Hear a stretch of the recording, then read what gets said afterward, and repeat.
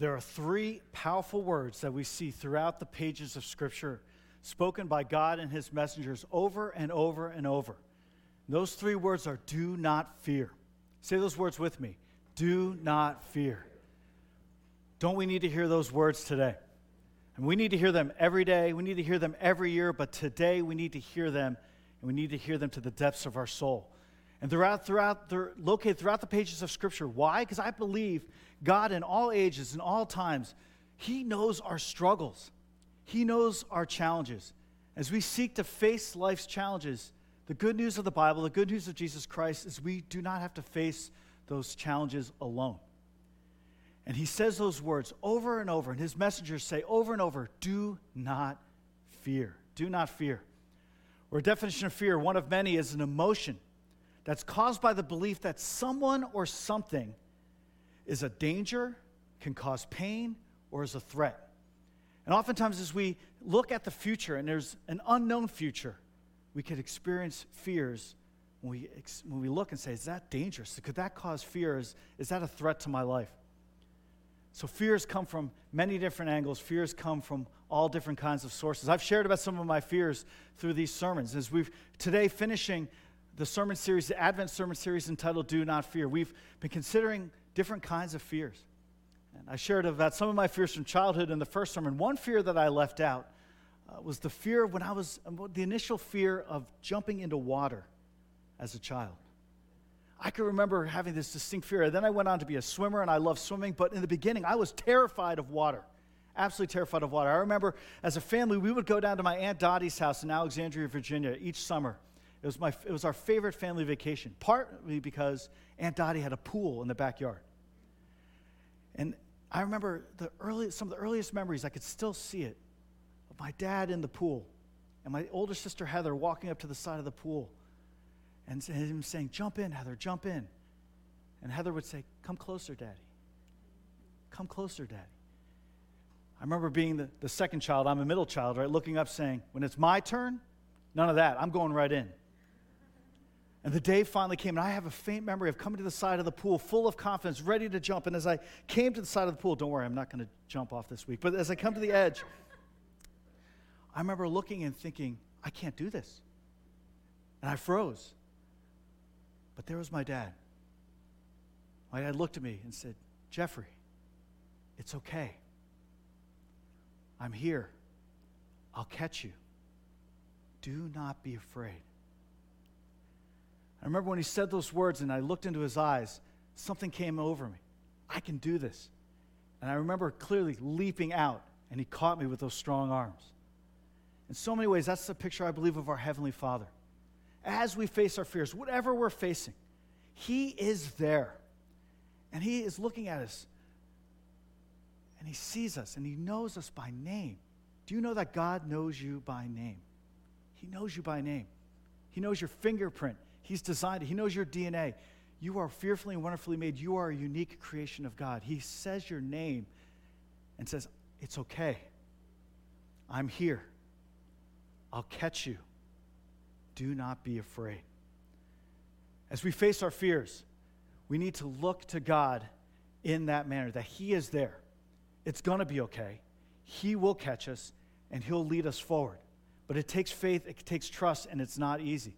What I love about the Bible, what I love about Christianity is it doesn't ask us to take those fears and hide them or ignore them or make them to pretend they don't exist and be like, la, la, la, la, la, is fine. I'm just going to believe in Jesus and everything's fine. No, the Bible is very clear about real life, real challenges, real struggles. And the God of Christianity says, take those fears seriously and bring them to me. Come to me. Come to me with your fears.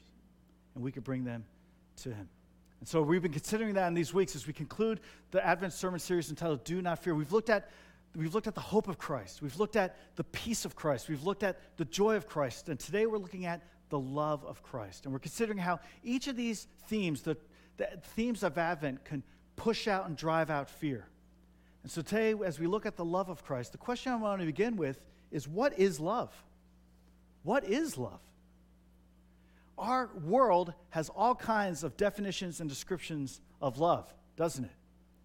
So how are we to know what love is actually like? Because as we try to define love with our limited perspectives and our limited approach, we're always going to come up short.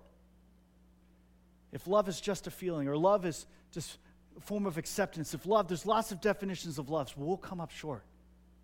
The good news about the Bible, the good news about the God of Scripture, is He doesn't leave us guessing.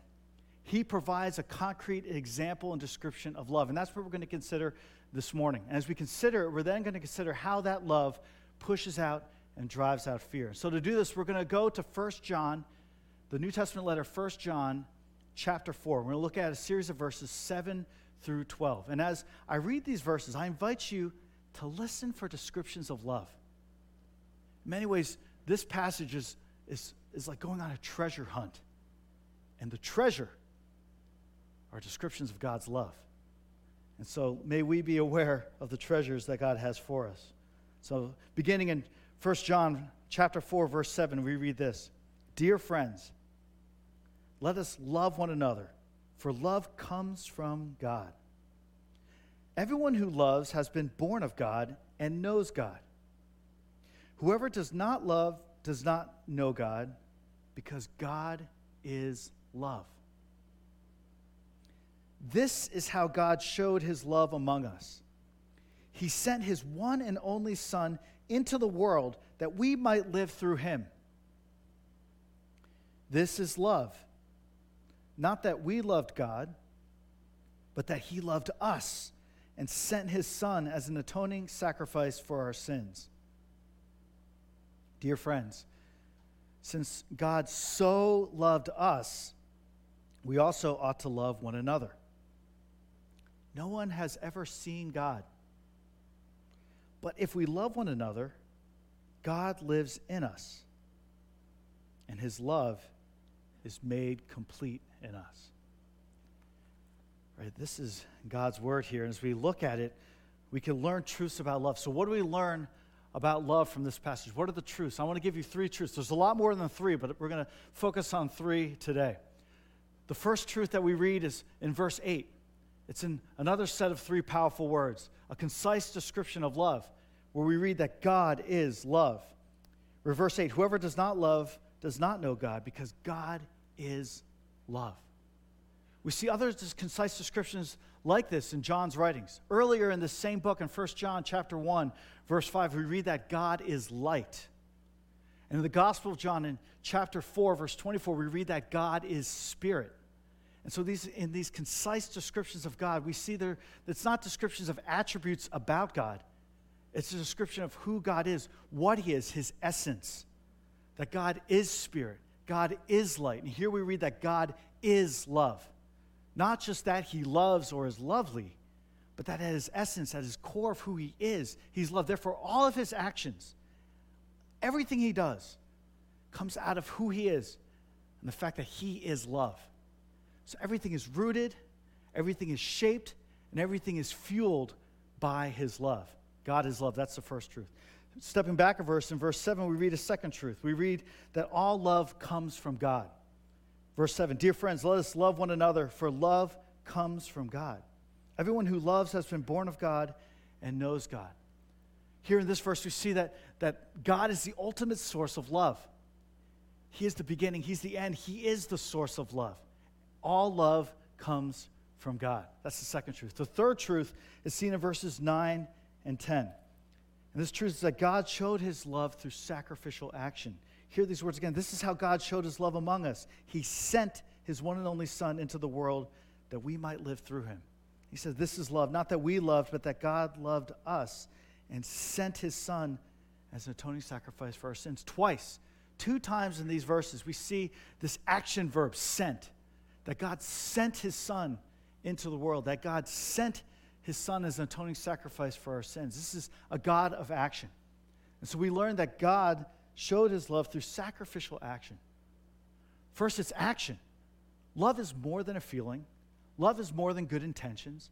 Love is always an action, as defined by God, as seen here in Scripture. It's an action. It's not just an action, it's a sacrificial action. We see here in verse 10 that He was sent as an atoning sacrifice for our sins. So the act of sending the Son of God, the act of sending Jesus to be with us is an act of sacrifice. It involved giving something up. Our Heavenly Father gave up his Son, and Jesus gave up his life. Love requires sacrifice. True love always requires some form of sacrifice, giving up something for someone else.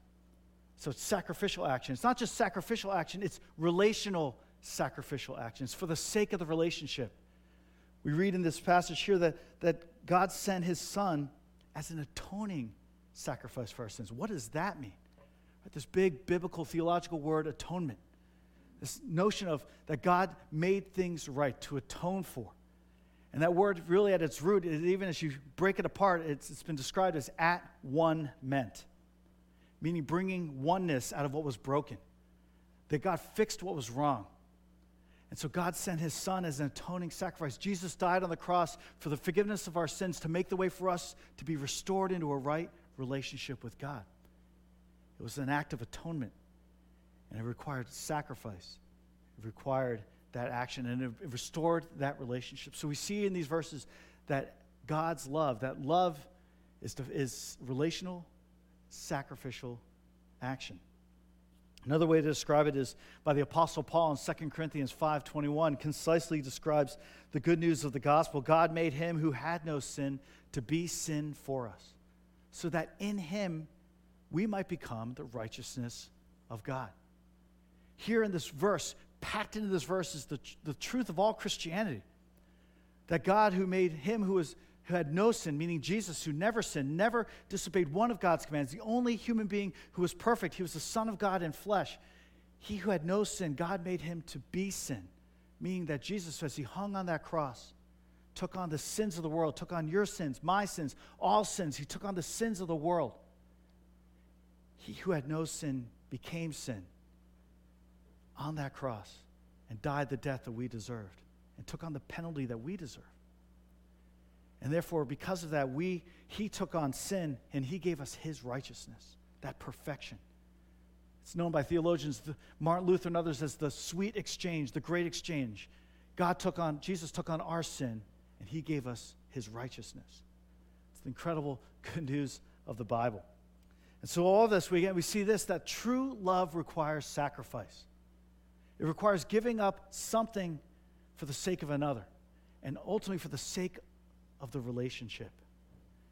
Love is more than a feeling. Love is more than good intentions in Scripture. Love requires sacrifice. It requires taking action.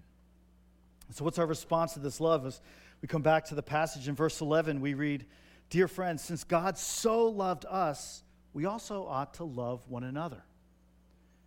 So a response to God's love is to go and love others. But let's not jump too quickly to that action. Look at the first couple words of this passage. Dear friends, since God so loved us. You see that word so? Just jump off the page. One of the songs we sang before said, "You're so, so kind to us." I loved how we couldn't even plan that, Jennifer, right? So, so kind. So what about the word so? It's a big deal. S-O. God so loved us. He so loved us. We also ought to love one another. It has echoes of another Bible verse, the one we see at football games, John 3:16. For God so, there's that word again, God so loved the world that he gave his one and only Son, that whoever believes in him will not perish, but will have eternal life. Do you realize that God so, so, so loves you?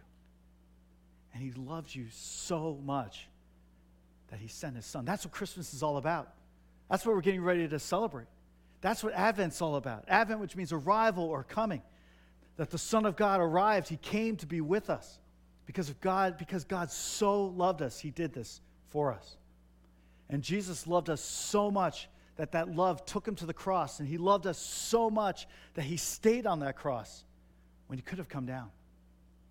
He stayed with it. He sacrificed. He loved. Relational, sacrificial action describes love. Love revealed by God, revealed in Scripture, revealed in the life of Jesus. So finishing this passage, what is the outcome?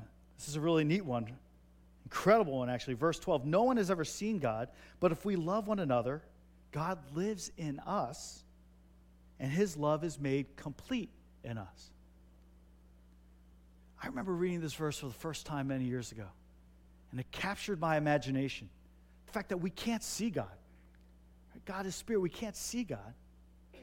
But as we love one another, somehow, in some way, others see God. Because God is love.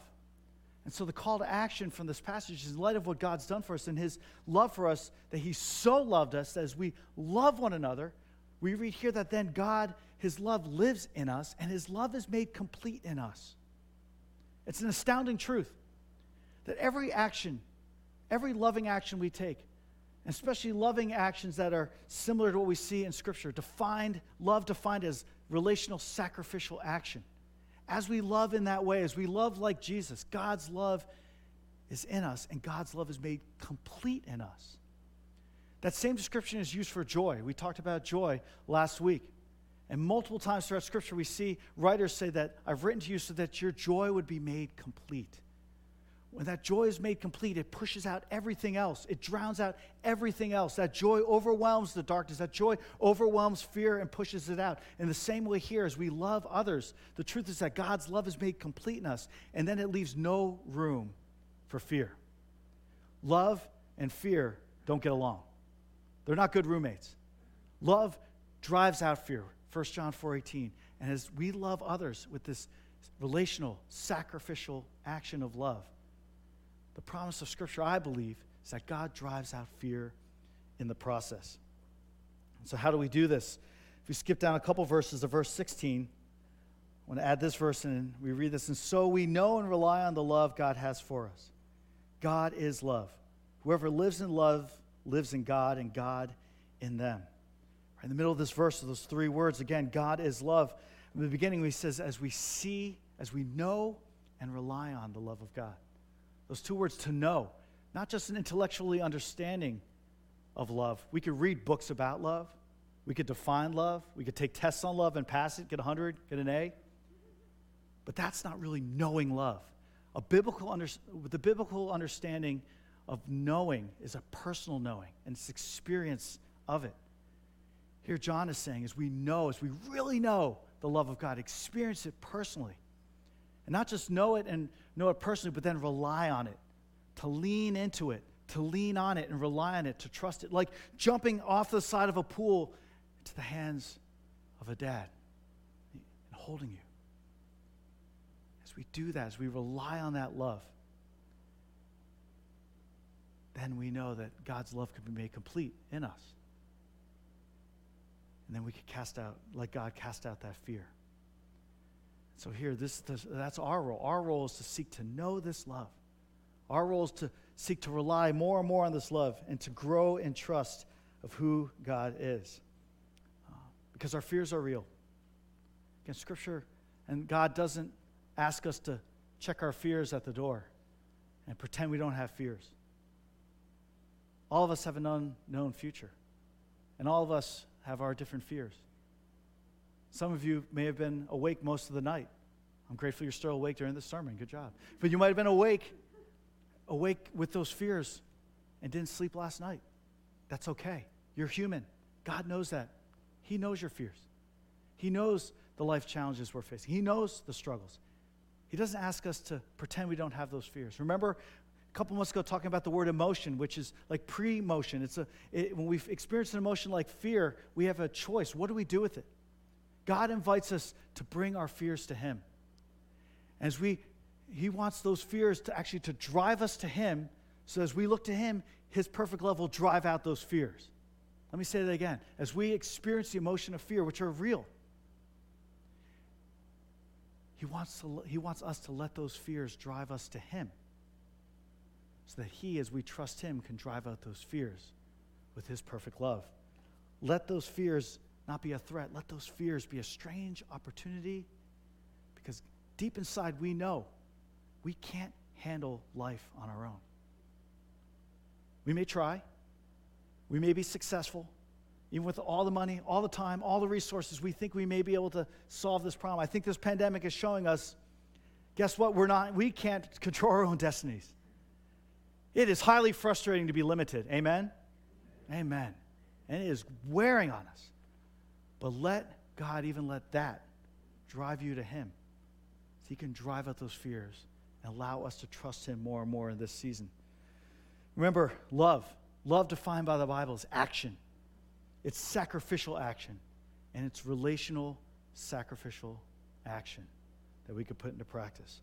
So I want to give you one thing to remember, one thing to do, and some questions for reflection. One thing to remember is this: God revealed the true meaning of love by sending his Son as an atoning sacrifice for our sins, so that we might live through him, and so that the love would be made complete in us as we love others.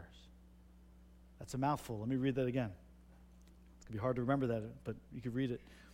God revealed the true meaning of love by sending his Son as an atoning sacrifice for our sins, so we might live through him, and so his love would be made complete in us as we love others.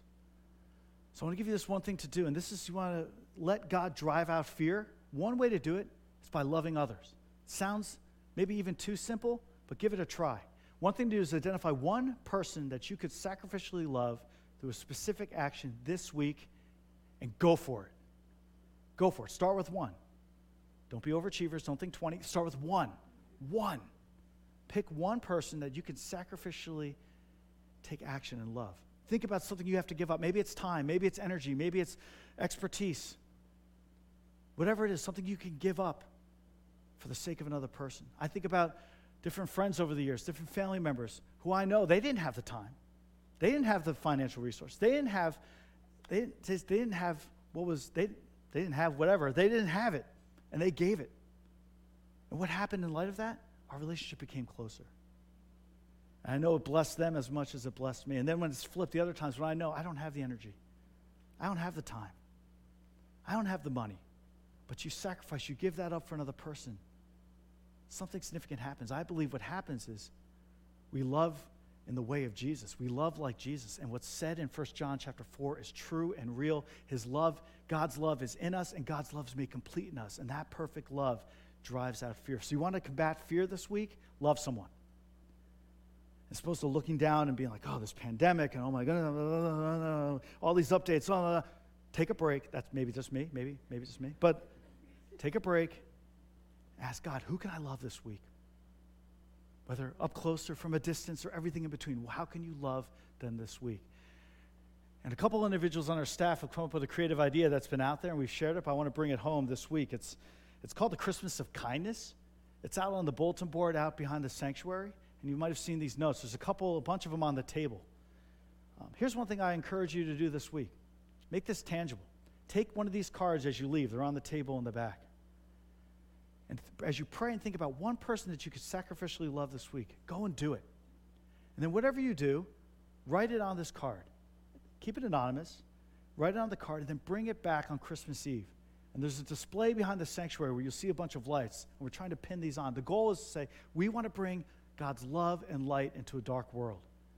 And so take a card, consider doing it this week, and may this be an extra step of accountability to actually do it, to go and sacrificially love someone and see what God does in your heart and in your soul as you do it and as love becomes real. A couple questions for reflection as we finish. One, when has someone sacrificially given something up for you and loved you through that action? And how did that impact the relationship with that person? Think about over the years.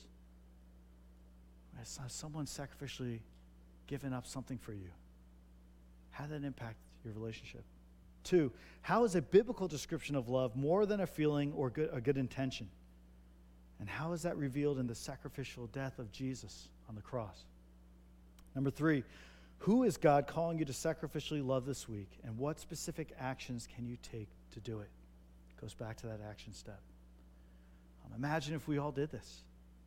What if we really committed to this, to actually step into loving others in the way of Jesus? Where love is not just a feeling, love's not just good intentions, but it propels us to action, relational, sacrificial action, giving up something for the sake of someone else, and even to the point of giving up something for the sake of that relationship. See how God shows up in your life this week as we move towards Christmas Eve, as we move towards Christmas, as we celebrate and praise the name of the one who came to be with us, Jesus, who was sent because God so loved us, that he sent Jesus. And Jesus' love, his love was so strong, it took him to the cross, kept him there. Because of that, we can be known in a relationship with God. Let's pray. God, thank you for your amazing love. Your love, which indeed drives out fear. But God, we have many fears. We have many uncertainties in front of us. God, I pray that as we've heard this message today, that you would give us courage. God, that we would see you in a similar way, like I can still picture my dad in that swimming pool many years ago saying, I'm here, it's okay, I'm going to catch you. You don't have to be afraid. So God, I pray for each person who's hearing this prayer right now as we pray together, God, that you would give them courage, that they would know that they're not alone. And God, that we would look to you, that we would know your love and rely on your love and seek your face in this uncertain time. God, drive out the fears in our lives. And Lord, may the fears that we have drive us to you so that you would drive them out. And may we grow in our trust of you as we take one day at a time. Thank you for your perfect love. Thank you for your grace. Help us to respond to that love and grace by loving others this week. We pray this in Jesus' name. Amen.